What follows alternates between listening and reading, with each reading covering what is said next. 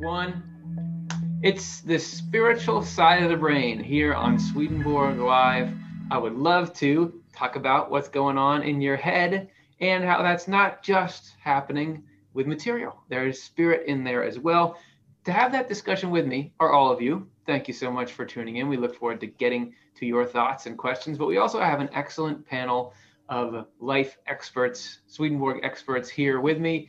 Hello, everyone. Thanks for coming. Hey, everybody. I'm Chelsea Odner and a writer for Swedenborg and Life.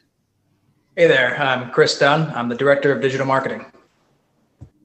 Hi, friends. I'm Cara Dom, Latin consultant and community response person. That's right. I always forget to introduce myself. I'm Curtis Childs. I'm the director of Off the Left Eye.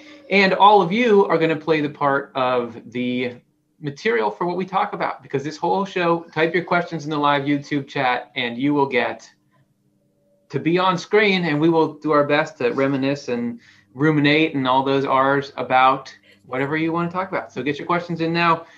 And while you're here, hey, we're a not-for-profit, so we depend on all of you supporting us financially to do stuff like this program and everything else that we do on the channel. Actually, if you want to support us right now during this show, go to offthelefteye.com/donate. We are trying to raise $224 during the show in honor of True Christianity 224, which I'll read to you in a second, our related passage for the week. If we raise 224, a lofty goal, but a reachable one, we will give you an extra 15 minutes as a token thank you for supporting what we do. So go to offthelefteye.com or otle.com/donate. Get in there and make a donation. Let's hit that goal and do an extra 15 minutes. Okay, so while you're all doing that and while you're getting your questions in the chat, we want to give a second to give some airtime to what you all said during the week in response to our question. So we asked this week for our community question, what's the point of being aware or conscious? Wow, that's a heavy-hitting question. I wouldn't want to have to answer that. Let's see what all of you guys said. So Chelsea, since Karen's not in today, what did the people say?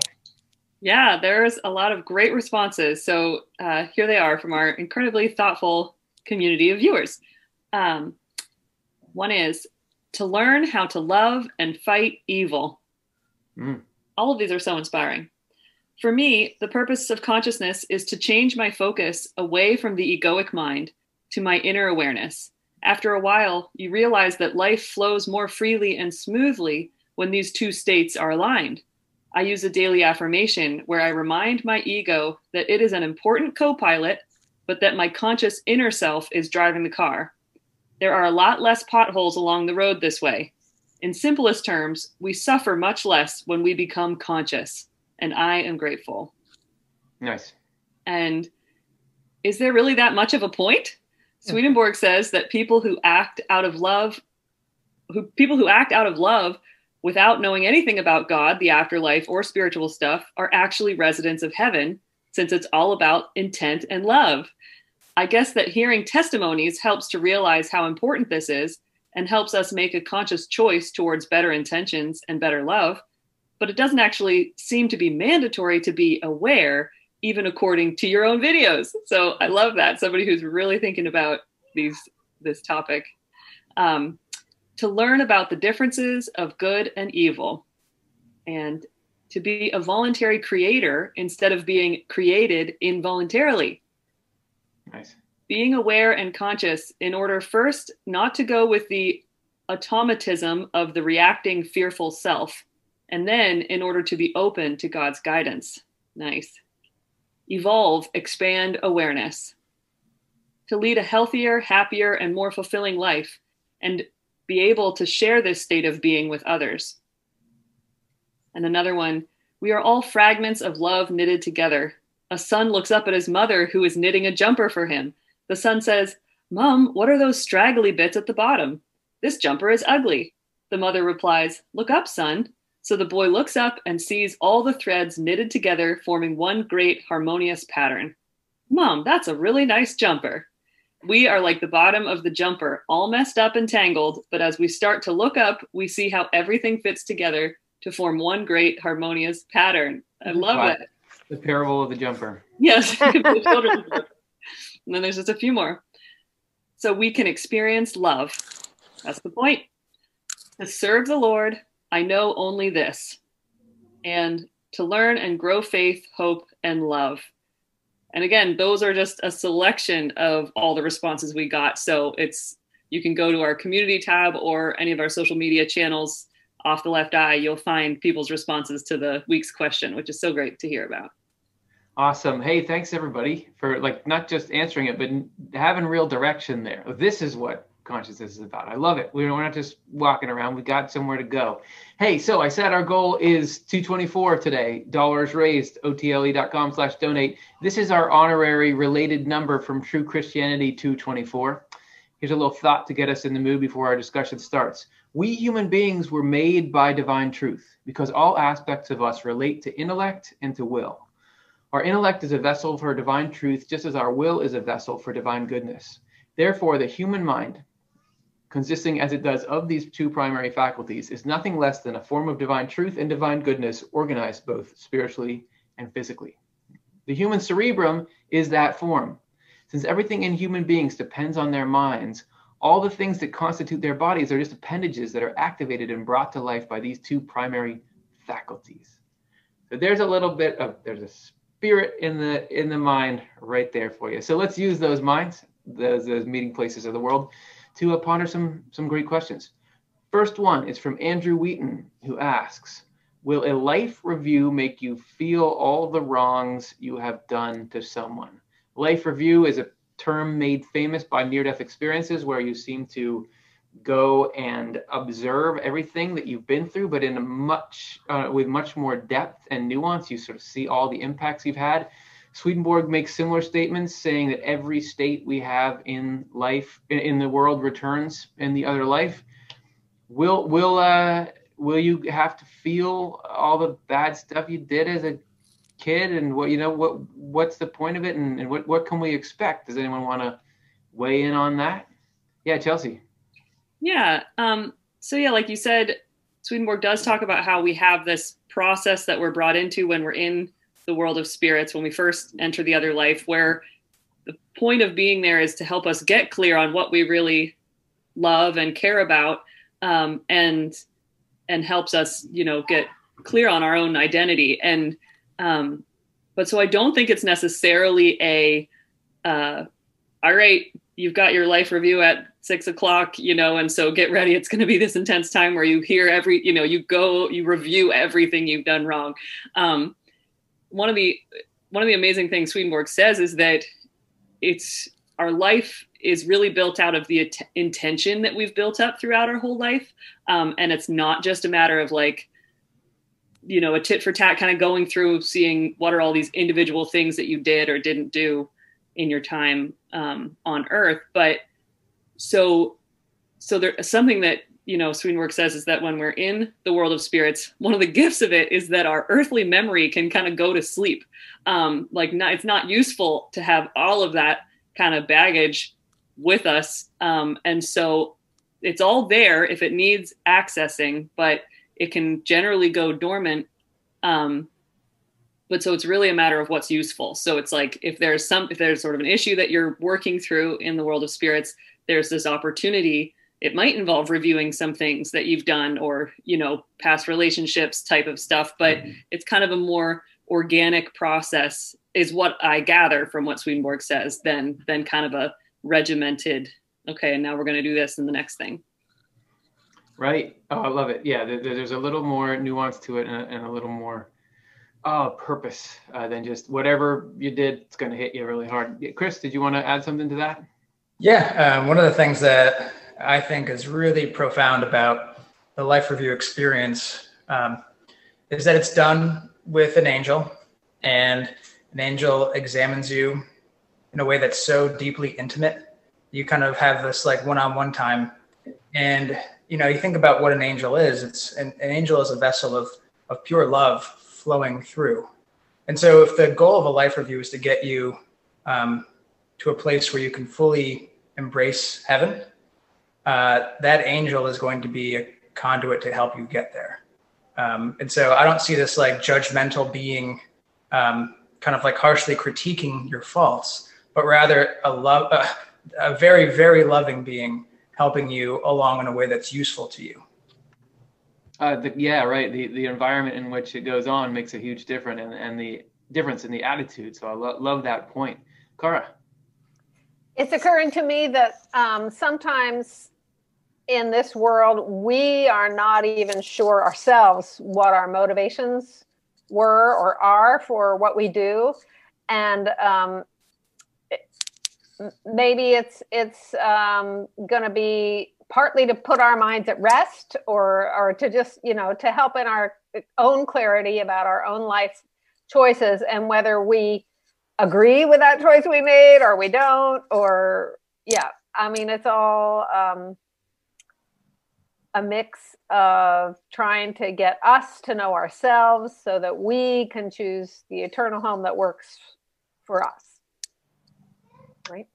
Beautiful. I love it. And one final thought that I'll add that occurred to me during listening to what you're all saying is there is a use to everything. So especially things that are unpleasant in any way are unable to happen unless good is being brought out of them, or God wouldn't want them to happen unless in the end it's better. So this, would you have to feel all the wrongs you have done to someone only if that is going to help something.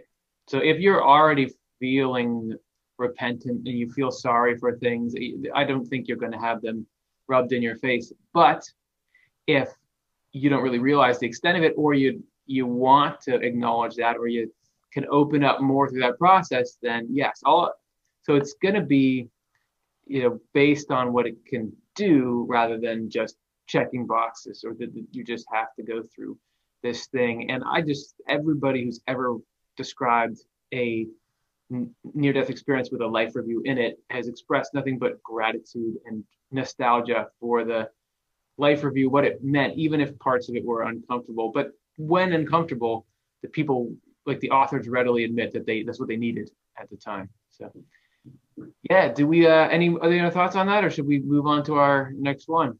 All right, let's do it. So hey, before I go, I want to say, if you donate now off the lefteye.com/donate, your donation will go twice as far, because we're right in the middle of our Bringing Heaven to Earth campaign, where we have a matching gift generously donated to us of $10,000. So every time you contribute, some of that $10,000 gets unlocked and put towards Off the Left Eye. We've raised $3,250 of that so far. So help us get to that goal, as well as our goal today of $224. And you'll be entered in raffles as well to win on the Friday nearest Giving Tuesday if you make a donation. So there's a lot of great incentives. Get out there and support us. Okay, next question. Fan of God asks, why would anyone want to go to hell? Swedenborg has this fascinating paradigm where he says, yeah, there are heaven and hell. There is definitely heaven and hell, and a lot of it is like you'd picture heaven and hell. But nobody has to go anywhere. That everybody in heaven is there because they really want to go to heaven, and everybody in hell is there because they love to go to hell. But what are you talking about? Who would ever want that? So where can we start on something like that? Does anybody have an explanation?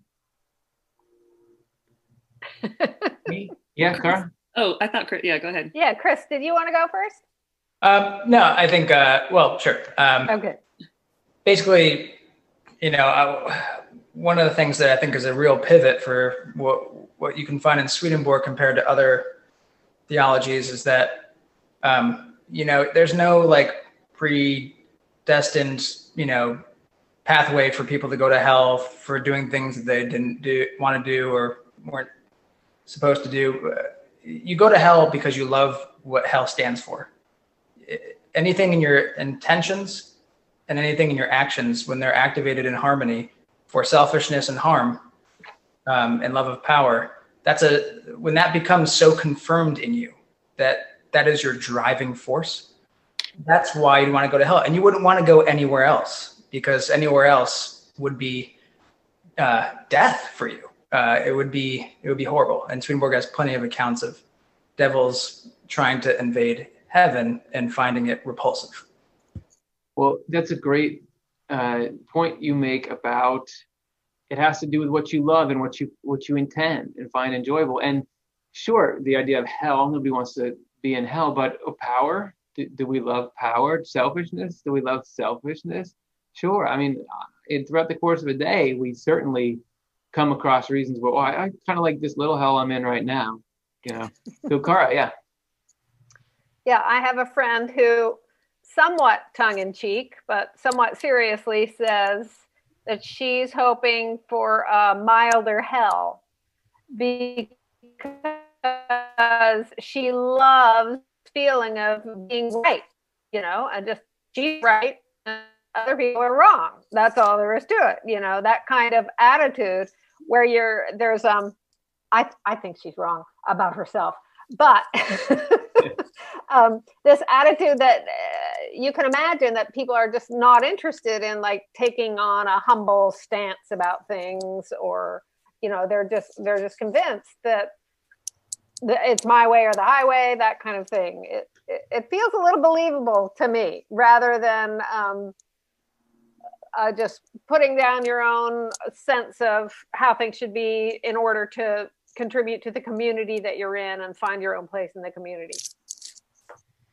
Yeah, so not necessarily this bizarre foreign feelings that exist in movie characters, but this is stuff, of course, yeah, I want to grab onto that. This is why we all have this mountain of regeneration to climb when we start out, is because a lot of the stuff that seems pretty friendly, like when you dig down into it, this is not something that really can live side by side with the kind of mutual love that makes up heaven. So yeah, we got to find ways to unclench our hands around that.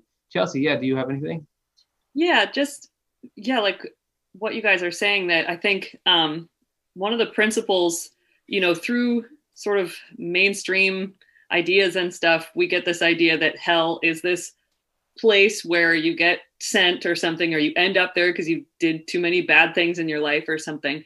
But the principles of how the spiritual world works that you learn about, that Swedenborg learned about through firsthand experience and then recorded in the books he wrote, is kind of shakes up those barriers. When you realize what the core principle he says is that our love is our life. Like, what we love is our actual source of our life, and that we actually spiritually live off of delight that's associated with what we love, and we see that at work in the natural world all the time, but in the spiritual world, it is just the only principle of how we exist. And that's why he puts such an emphasis on reflecting on what really brings you delight in this world, and shifting, you know, thinking about it and turning away from the things that that maybe bring you delight, but that are actually harmful to other people, because it's inherently dead if it's not coming from God, who is, you know, divine love, mutual love, you know, wisdom. And so it's sort of there's just inherent benefits in aligning with the divine, and then kind of a lot of not great stuff, you know, baggage that comes along if you're turning away from that.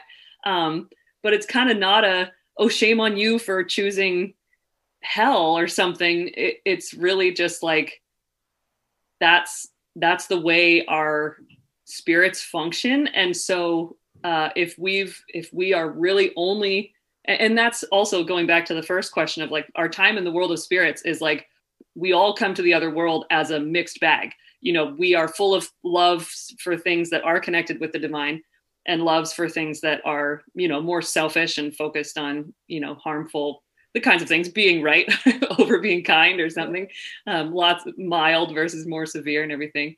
And that time is for us to be able to really think critically of like, what's more important to me? You know, is this thing over here what I really love? And I'd rather let go of this other part of myself because I want to prioritize this thing over here. And if that thing is a love that is turned away from the divine, then it can only exist in the area of the spiritual world that we would call hell. So it's really just a determination of what you love is what determines your spiritual location. And like Chris was saying, that is your life. So the Lord doesn't want to hurt you, or, you know, the Lord just wants to provide a spiritual home for everybody. And so for people who live off of that kind of polluted life force, they get to live and do that thing, you know, in a very specific location that kind of regulates the harm that can happen. But I will say that there's a fabulous article on offthelefteye.com that you can go to and find about hell that really kind of digs into all this information if you want to learn more there. What's that article called? Actually, it's called Facts About Hell. You could just search hell on our website and you'll find it. Yeah. Great. Look for the hell.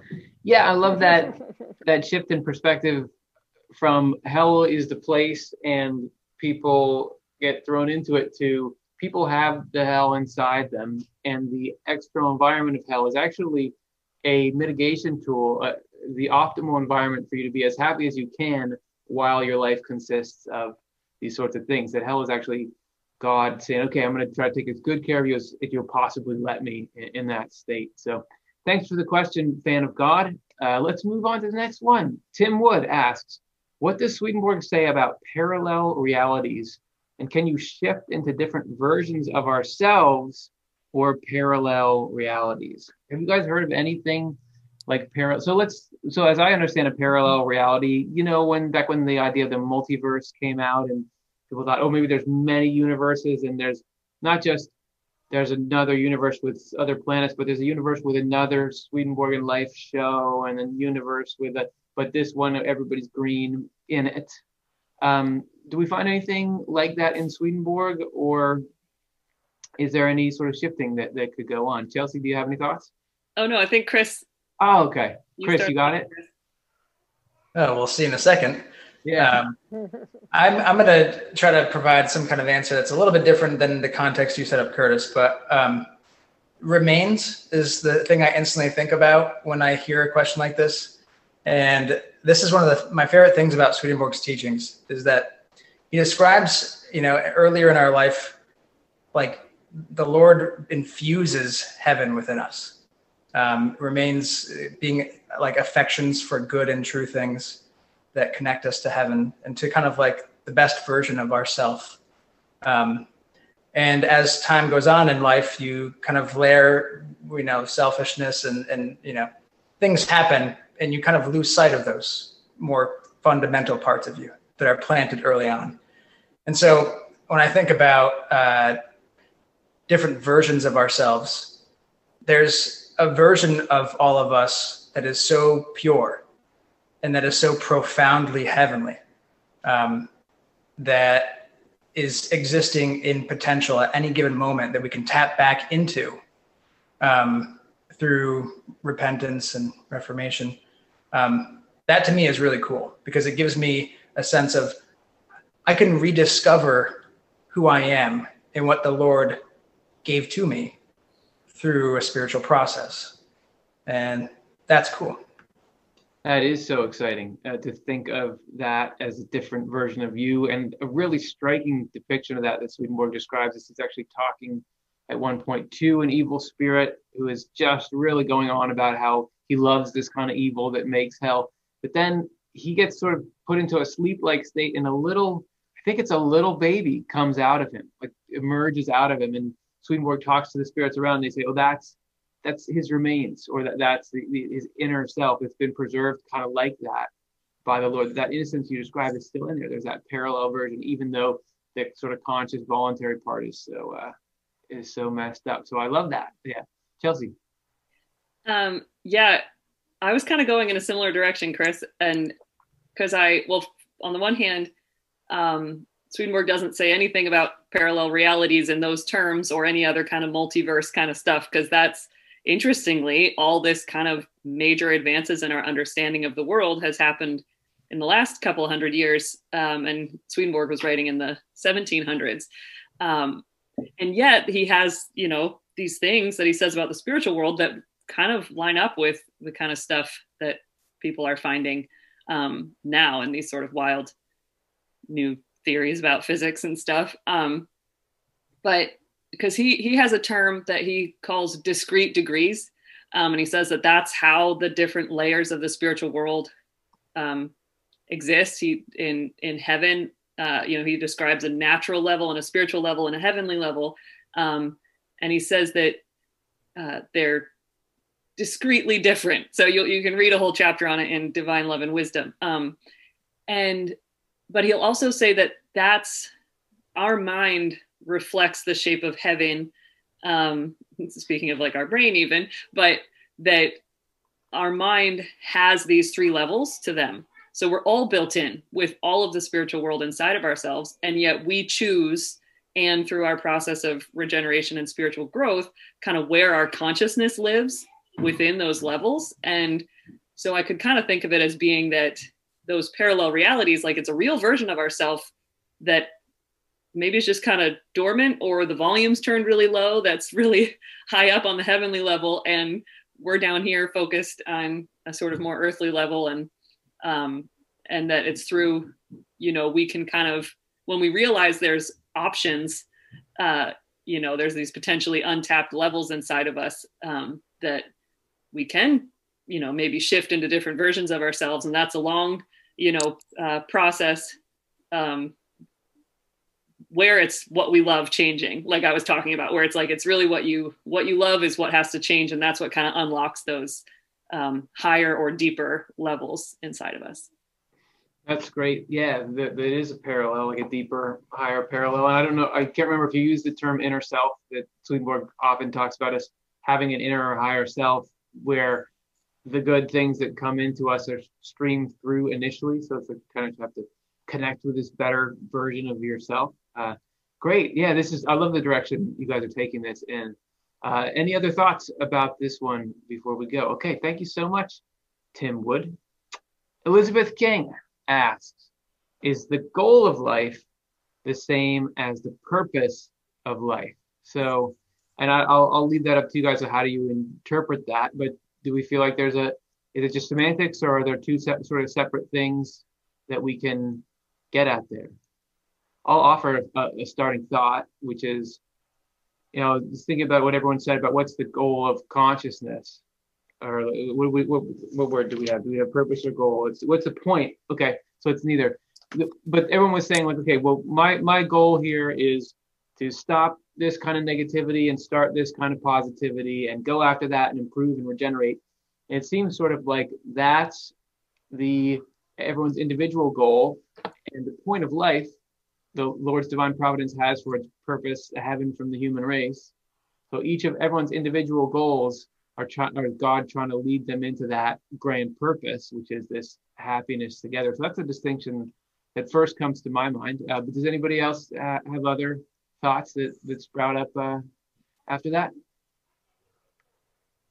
No? I'm in sort of a spiral of thought myself thinking about it, because I was thinking about the difference between, like, Swedenborg will talk about like the cause, the means, and the effect of something. He's often talking about these threes. And I think another way he puts it is like the ends, the means, and the results, or something. If I have that right, yeah. Yeah, close. End, cause, effect, and is one way of putting it. End, cause, and effect. Okay. And so anyway, I was wondering if there's sort of a, it's kind of semantics, but that difference between the goals of life versus the purpose, like purpose just sounds kind of maybe more internal and core, and goals, there could be a lot of goals that spring from a purpose. And I think of like, Swedenborg says that we have a dominant love. That sounds so singular, like there's one, and that has always kind of confused me, and that it's our dominant love, but I just kind of feel like, I don't know what that is, but if that's if that love is kind of this purpose, this core thing, but then it's easier for me to think about all the things I love, the affections I have and stuff, and so maybe those are sort of goals I can work toward. But anyway, I just feel like I'm rambling, but those are some thoughts. That's what we're here for. That I love it. We have I love those distinctions there. Hey, let's pause for a moment, because we're halfway through our show, and I just want to acknowledge some people who have made donations to our program. So thank you to Rachel, Yay. Elizabeth, Brenda, and Stephanie. Wow. We now have raised a total of $140, so we're more than halfway to Amazing. our goal of 224 for the extra 15 minutes. If anyone else wants to contribute, remember your gift goes twice as far with our matching. It's offtheLeftEye.com/donate. Okay, let's get back to our questions. Oh, here's a simple one. The Cube asks, what would Swedenborg say about adultery on earth? He says it is serious in the spiritual world. So does Swedenborg ever talk about that? The answer is yeah. I mean, maybe more so than most religious thinkers. He has a huge, there's obviously the second half of his book, Conjugal Love, is all about the issues that can come from extramarital kind of stuff. He talks about chastity in heaven. There's certainly a ton he has to say.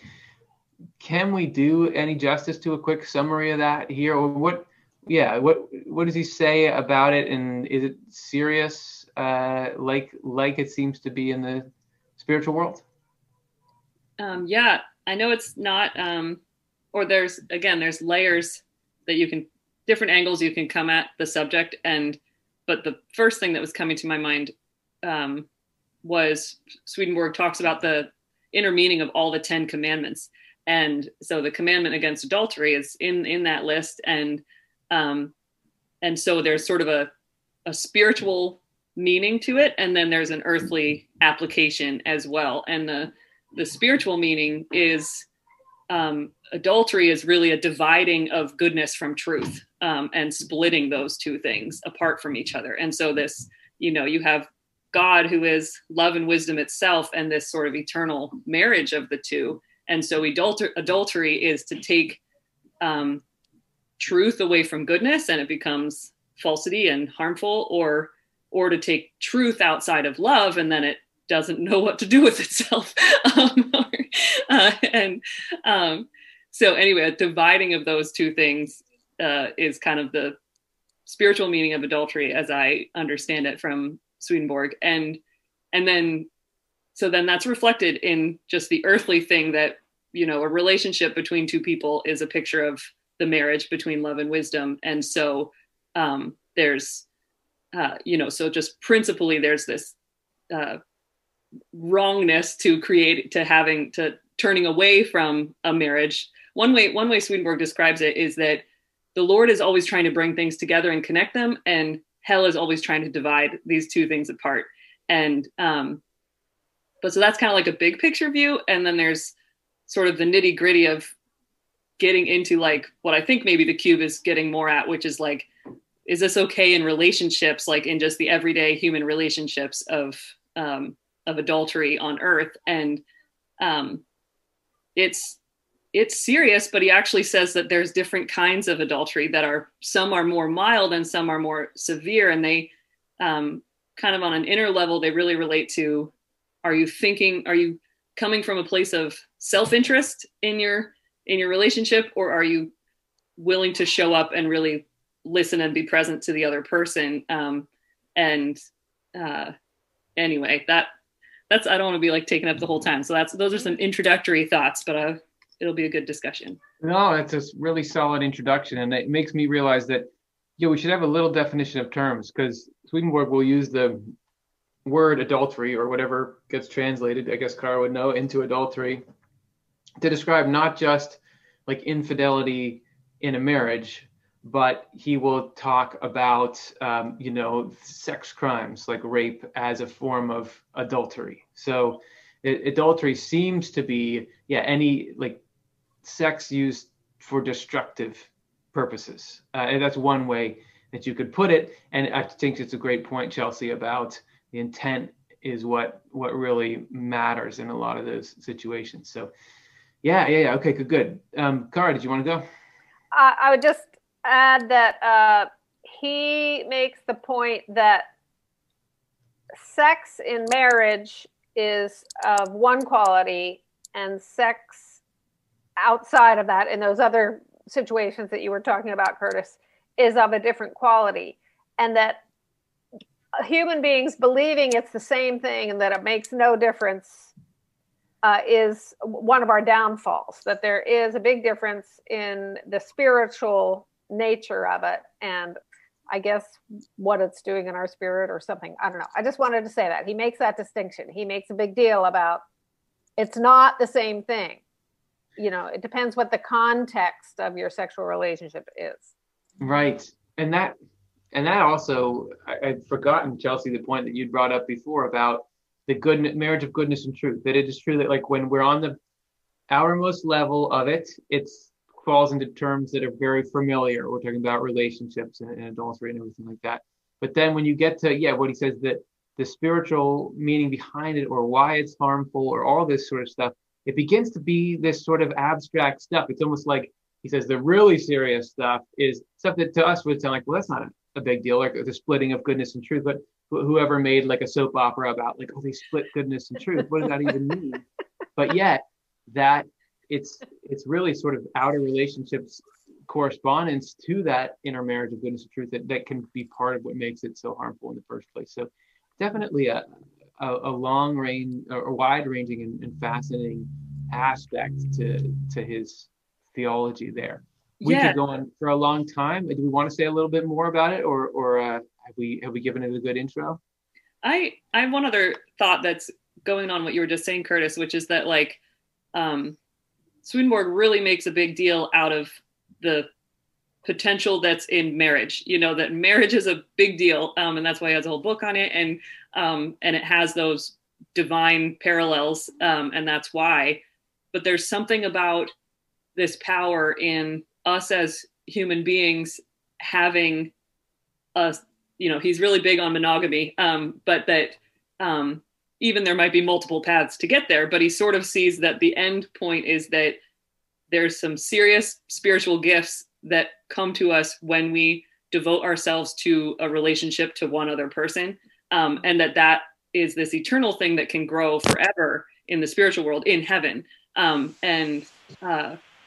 And it's kind of interesting when you think about it, and so he says the reason why we find sex satisfying at all in this world is because there's this spiritual purpose to it, of this physical reflection of how united two people can become, because two people can become a reflection of the divine marriage of goodness and truth. And so that's sort of a heavenly thing, whereas the other version, he just says marriage doesn't really exist in hell, that there's sort of alliances and these things that come and go, but it's not, there's this sort of eternal benefit to opening yourself up to this potential to have a deepening union with another person. And so, that's that like big picture thing. And so I feel like there's just a lot more that Swedenborg does say about adultery on earth, but it's probably too much to even go through in this episode. Sure. Yeah, Chris. Yeah, no, we're deep in this now, but I will just say, kind of to balance things out, I know that lust and consequently adultery, it's a thing that a lot of people struggle with, particularly on the lust side. That's a pretty rampant thing. And one of the hopeful elements of Swedenborg's teachings is that no single act can damn you to hell. It's more so the lifetime of conscious decision-making that kind of leads you in one direction towards heaven or hell. And that there's a pretty defined process where you can address the things that you're struggling with and find strength from God to get through that, to be a better version of yourself. So, to feel empowered through that, I think, is an important part of the process. It's a great point that this is the same with people will talk about. Yeah, if you do X, any kind of negative thing, do you go to hell for it? The answer is never yes, because exactly, hell is a conscious choice made over and over. A single act can be really 1,000 different things spiritually, depending on your motives and your knowledge at the time and all that. I just want to just to muddy the waters even more. Swedenborg does talk about the opposite of marriage love, in that he says there's a heavenly marriage, which is, these two people that want a mutual desire of the heart and mind to do the other every good. And then there's the hellish marriage, which is two people, but one dominates the other one. That rather than that you can have it. So it's not about, oh, are two people living together and technically married. You can have the opposite of marriage if it's really about controlling the other person or dominating them in some way. That actual marriage is only this mutual love and this desire. Oh, I would do anything to help you out, and I'm not trying to use you for myself. So I think that sheds some light on what it is. Yeah, Chelsea, I'll give you the last word. Okay, well, yours are probably better last words, but I just was, contemplating the question of what would Swedenborg say about adultery on earth. And I just think he'd say, like, yeah, it happens a lot. and it's going to happen. It's going to keep happening because we're all human. And yet it's not a life sentence, that we get ourselves into messes on earth. And every time that, whatever, a relationship, some issue comes up, that's an opportunity to grow and, continue our spiritual growth path. And so it's, something interesting to contemplate. Hey, while we were in there thinking hard, moving through the weeds, as they say, we hit our goal financially, by the way. I want to say thanks to Sharon and Angie. Now we are up at 290, so we blew past our goal of 224. Thanks to everyone who's given. Your gifts, of course, are matched twice as far. If you're watching afterwards, feel free to log on and donate. You'll still get that matching gift. That means we're going an extra 15 minutes, which is exciting. So we can answer these next questions without fear that we'll run out of time to answer the ones after them. Okay, everyone, let's do our stretches. We got some more talking to do. This is from Elise Mason, who asks, why was I given a near-death experience? Mm-hmm. So Elise, thank you for being willing to share that you had an experience. I think that's so important because there's still sort of people keep things hush hush when this is happening to so many people and it's such an important part of life. So of course we can't know why you did in particular, but we would love to speculate, right? I mean, so what do you think, everybody? Why Elise? Cara? Well, Elise, I think like every other part of life, we are all on such individual spiritual journeys. And nobody but the Lord knows what the heck is going on for us. But to me, you had a near-death experience because it was something that was going to give you a unique opportunity to grow and learn in a way that you hadn't encountered yet. And an opportunity to become more yourself. And so I've never had a near-death experience, but my little life experiences that I have are the ones that apparently are serving me to get me to my highest, spiritual happiness, which is what Swedenborg says the Lord is working for all of us all the time to get us to our, highest happiness that we can have for eternity. So I think it sounds fun to have a near-death experience, but I don't know. Maybe, I don't know. Did you like yours? Great. Yeah, I love it. Who else? Chelsea? Yeah, sure. So I was thinking about what Chris was saying about remains and how, those sort of heightened spiritual experiences that we have, whether they're in near-death experiences or other sort of transcendent states, I think really function well to kind of ground us in a lived sense of the reality of the Lord's love and wisdom. And so sometimes that's like a dream that you never forget, or a message you got from somewhere or something. And like the Lord just builds up a cache of these things in our spirit and through our lived experiences for us to be able to feed off of in our spiritual growth in this world and beyond. And I think another element to that is, near-death experiences often mean that there might have been some kind of trauma happening, or that there might have been an accident, or I don't know what the circumstances were, but the Lord foresees all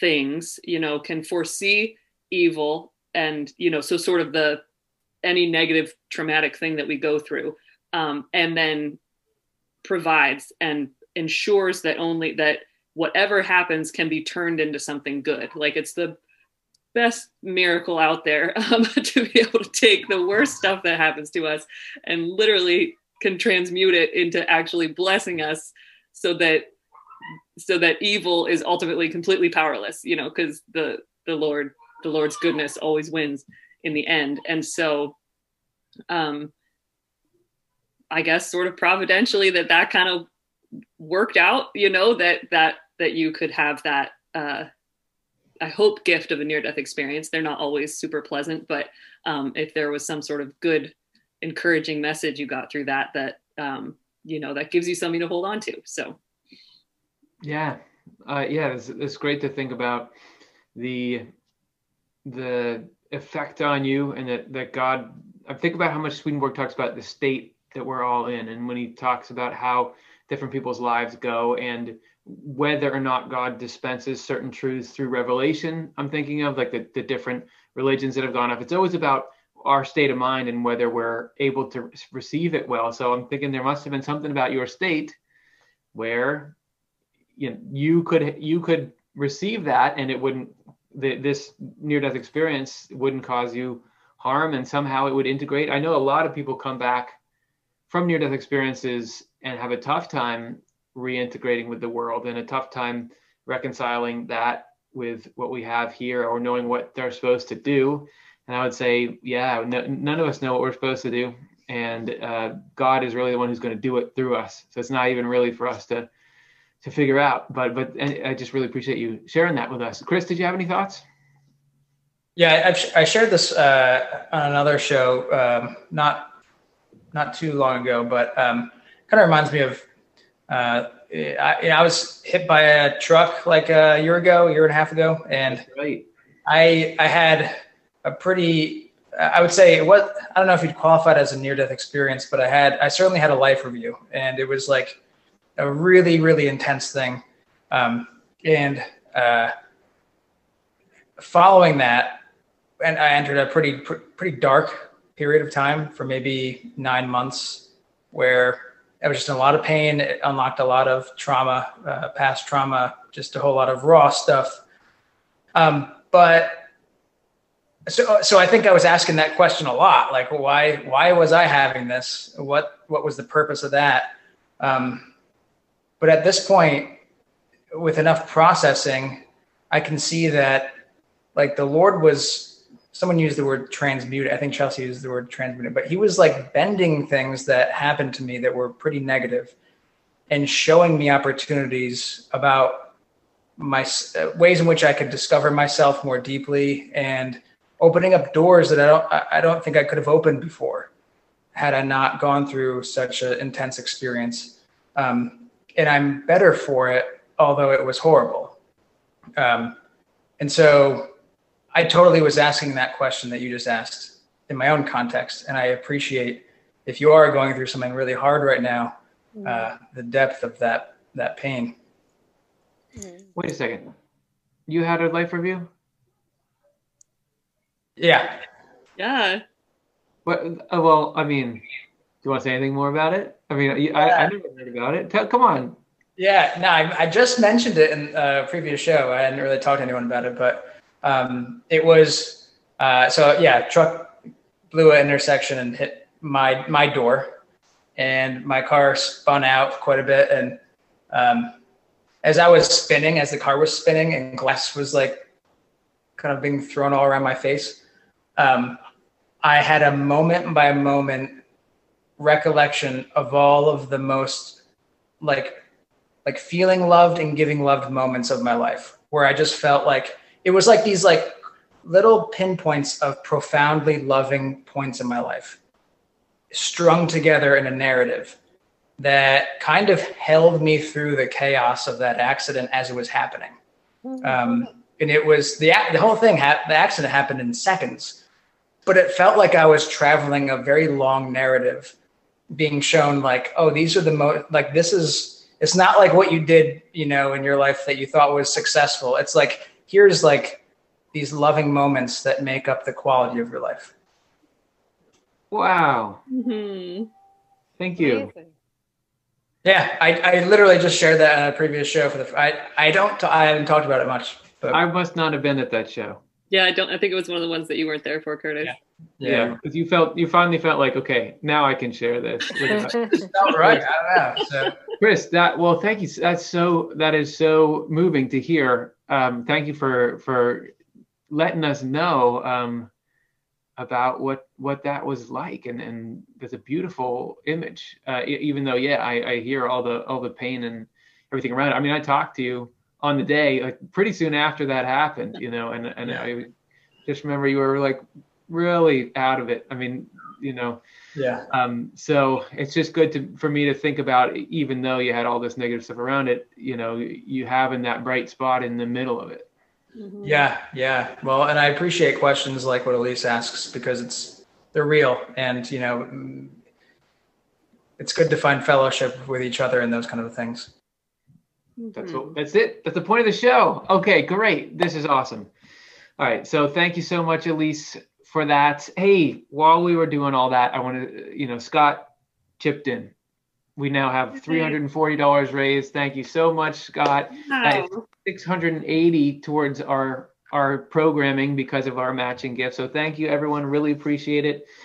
Let's go on to our next question. We're almost to our bonus round, but not yet. Mm-hmm.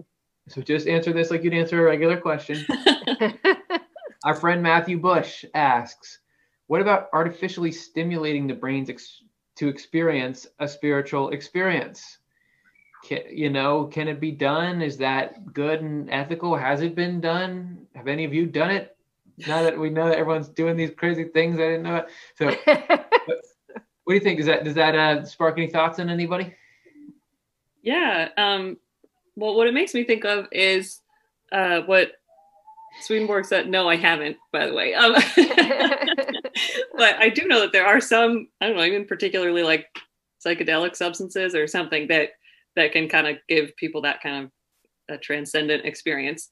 And Swedenborg writes about how that's another kind of cool way that our minds work, where it's possible for our discernment, our mind, to be lifted up into the highest heaven. Like we can take lots of light, spiritual light in, but the Lord actually protects it so that we don't commit ourselves to a new next level sort of spiritual idea until we're able to be maintained in it. So like, because that's this sort of careful spiritual heart surgery that's happening where our love is changing. And so that's our spiritual life. And so I think, there's lots of ways it happens on accident. It happens on purpose, where people get spiritual experiences and have these transcendent experiences. And it can be a enlightening thing that then you just come back to the level that you were before in terms of where your heart is at, where your love is really at. But sort of, so there's no way to kind of bypass the spiritual work that needs to happen to really develop yourself from that heart-centered space.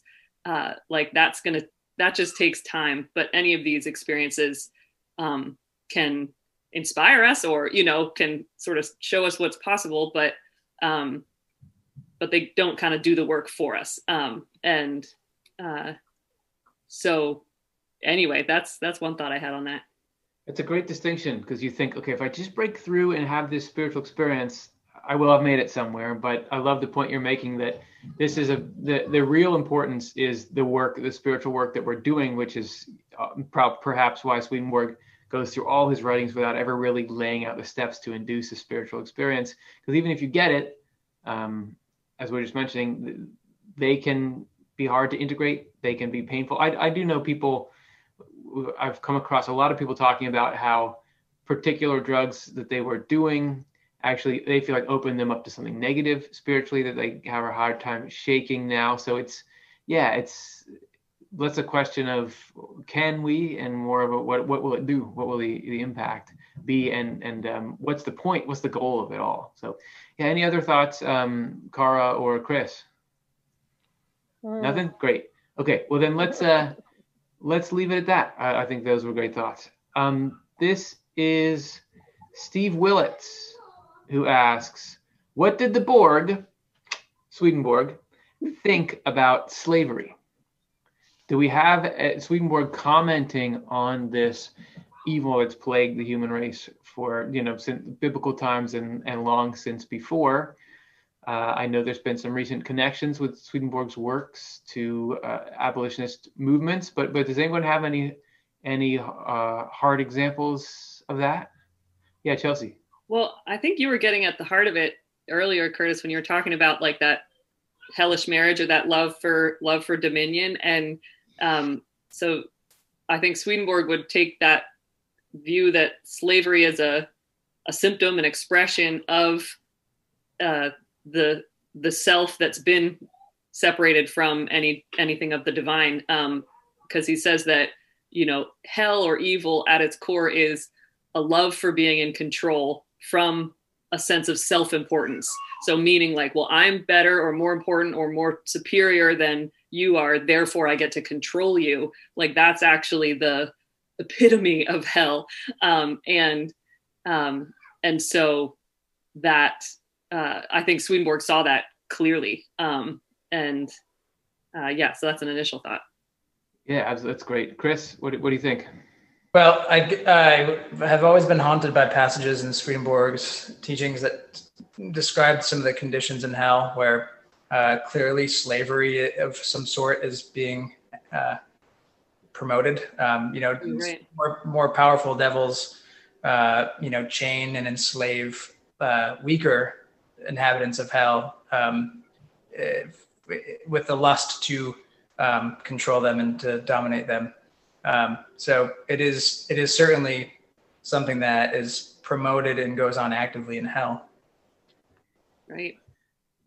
Yeah, I that it just made me think of when Swedenborg talks about the hellish marriage that Chelsea referenced, like when somebody is dominating someone else, it says it's really slavery for both of them, because one is under the other one's control and the other one is a slave to wanting to be in control. That all of hell is people whose desires run them rather than they run the desires. And all those, like Chris, you're talking about all these permissions where certain devils control other devils. This is like the way in which hell doesn't let people go off and do even worse things that will harm them even worse. But it certainly does seem like evil and loss of freedom are just like joined.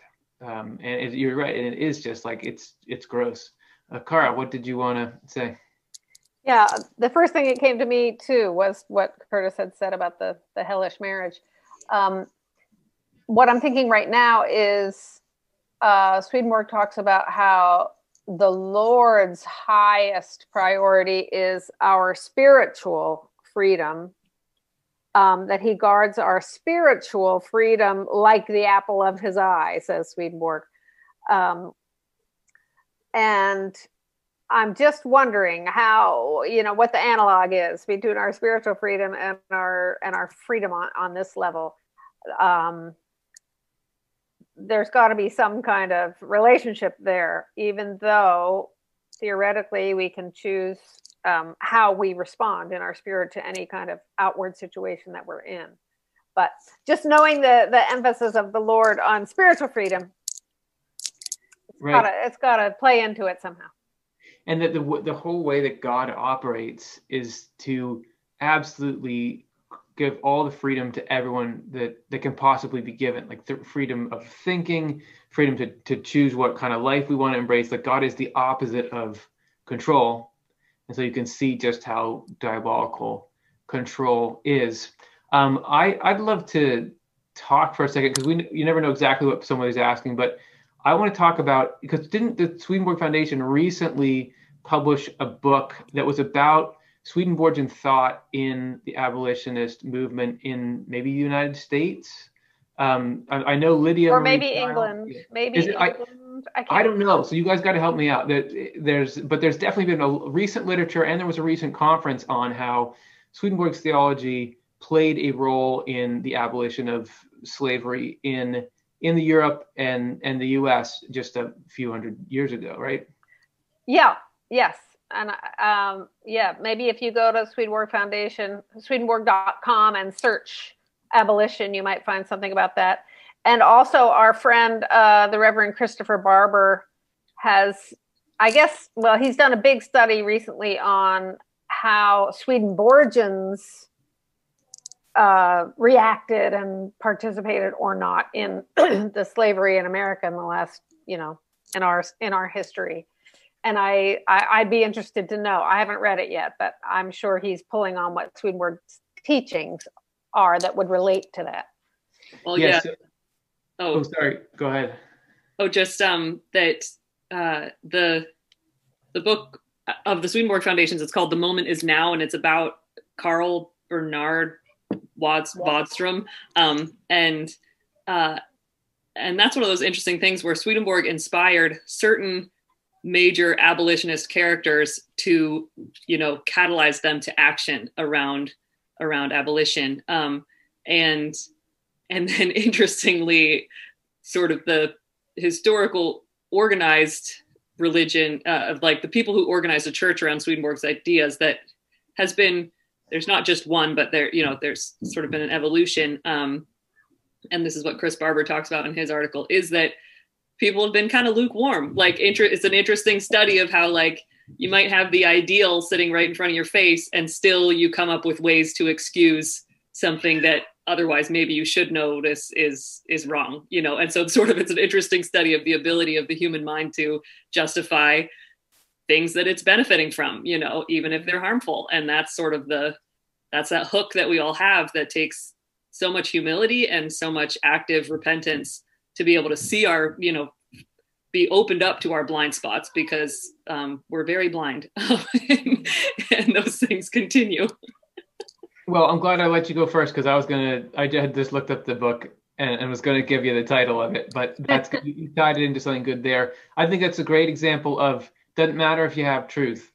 Yeah. Truth without good is nothing, right? So faith alone is nothing. So it's only when put into action, like the figures you mentioned. I would add Robert Carter III to that, who was famous for being an early emancipator of a large number of slaves. But yeah, it just doesn't matter if other people took Swedenborg's ideas and it inspired them to do good things. It's got to inspire you to do good things, or else it ain't nothing, right? And that's like what Swedenborg's all about. So great question, Steve. We're in the bonus round. Can you believe it? So I don't know what that changes, but we're in it. Thank you everyone for sponsoring it and making it possible. So great. Our first bonus round question is from LifeWave ESSE Group, who asks, are there any Swedenborg passages that encourage people to pray for the suffering God went through and is still going through because of his ideal of the three blessings was never achieved due to the fall?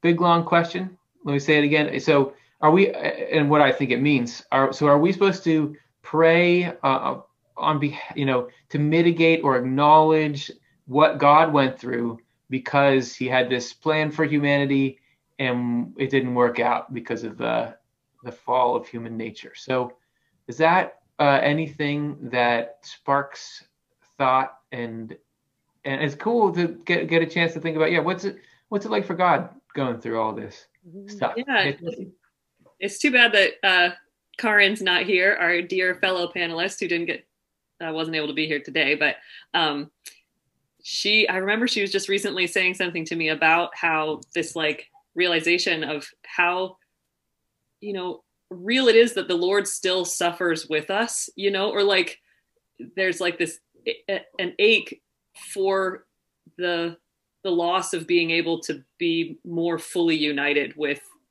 everyone.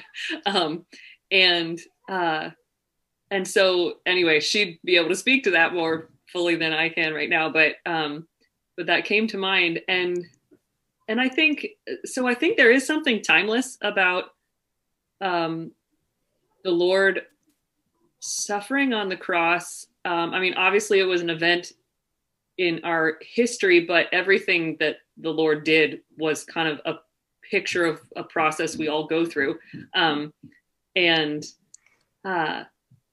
so I think there can be something powerful about connecting with that. And so if that's, if it's, and I sort of take praying to mean kind of, there's nothing for us to do. The Lord is redemption itself and is the glorified divine human one. But there's, the Lord even says that, like, even our experience of humility in prayer isn't for God's sake. Like, God doesn't need to be worshiped. It's for our own sake, because of that sort of the gradual liberation we can get from our own selfishness.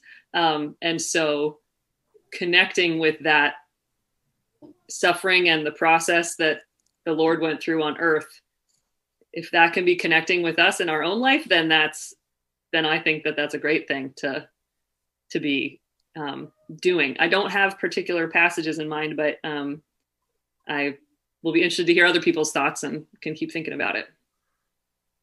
Chelsea, does anyone know? I don't know what the ideal of the 3 blessings refers to. Can somebody enlighten me on that? I don't think I've heard in your that. Question. Right. Lifewave, will you in the chat let us know what are the 3 blessings that you're referencing? But in the meantime, I think we can talk more about the this idea of God's suffering and Chelsea bringing up the human God, that Jesus, God as Jesus and God as the divine human, we are modeled after that. And so the stuff that we think about, if somebody's suffering, you pray for them, or you think of them, or you try to aid them, and you care about what's their conscious experience.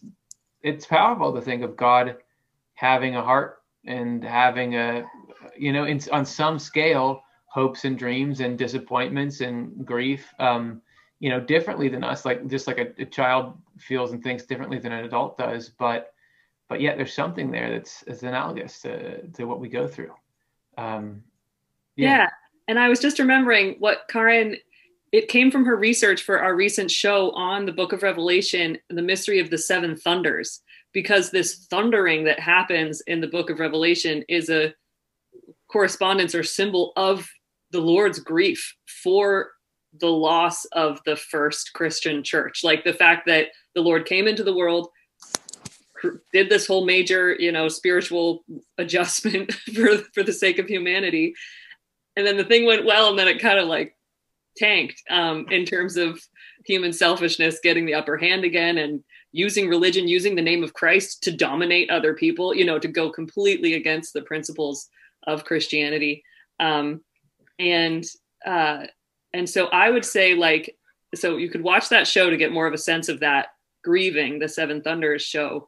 And yet the Lord always knows what's going to happen and is always anticipating and already,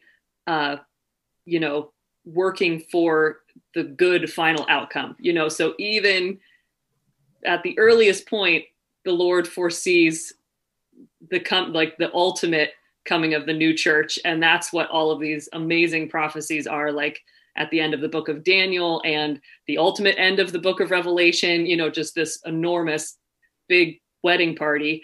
And so when I think of any like Swedenborg passages, I do think anything that Swedenborg says about the new church, you could read about it in the end of his book, True Christianity, or his book, The New Jerusalem. And because they paint this picture of the vision that, like, no matter the suffering that's happening, it's the Lord is working for it to serve this bigger goal. And I think there's another one of our Revelation shows is about a vision of a God-centered life, I think is right. The title. And that one was the one that really rang home for me in terms of delivering this message of how the Lord is providing for us, even as things don't look as great as they could, or like things look like they're going downhill. The Lord sees how it's ultimately going uphill or something. Yeah. There's a contingency plan. Hey, it came in from the chat from LifeWave, I believe. The 3 blessings we're talking about are be fruitful, multiply, and have dominion over creation. So the charge given to Adam and Eve, right? Yeah. Oh yeah, great. Yes. Okay, Kara. Well, that makes me think about Swedenborg's take on the creation story, that it is a symbolic story about our own spiritual development. As far as I can tell, the human race has been fruitful, multiplied, and had dominion over creation. And Swedenborg describes that story as referring to, so the fall would be the human race or the human heart turning away from God towards self, having faith in oneself alone. So if you put it in a symbolic level, that gives a different picture of things. Yeah, and it just struck me as you said that, for that to be a goal, be fruitful, multiply, have dominion over creation. Sure, yeah, we did it. but nobody is that hyped about it. Now we're thinking, we're ruining the biosphere. What do we do about overpopulation? We're spreading disease to each other.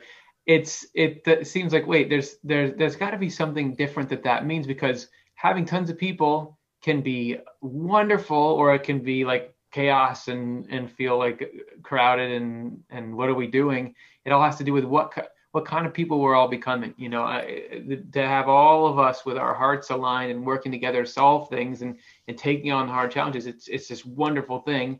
So it's really about bringing to life the real person in all of us, and thinking about the Lord, think about God and having feelings. There's this one passage in Secrets of Heaven where Swedenborg is talking about, there's a line in the Old Testament, which is somebody in the Old Testament saying, "What have you done to me? What have you done to me?" And it's maybe it's Pharaoh, and it's this line of grief.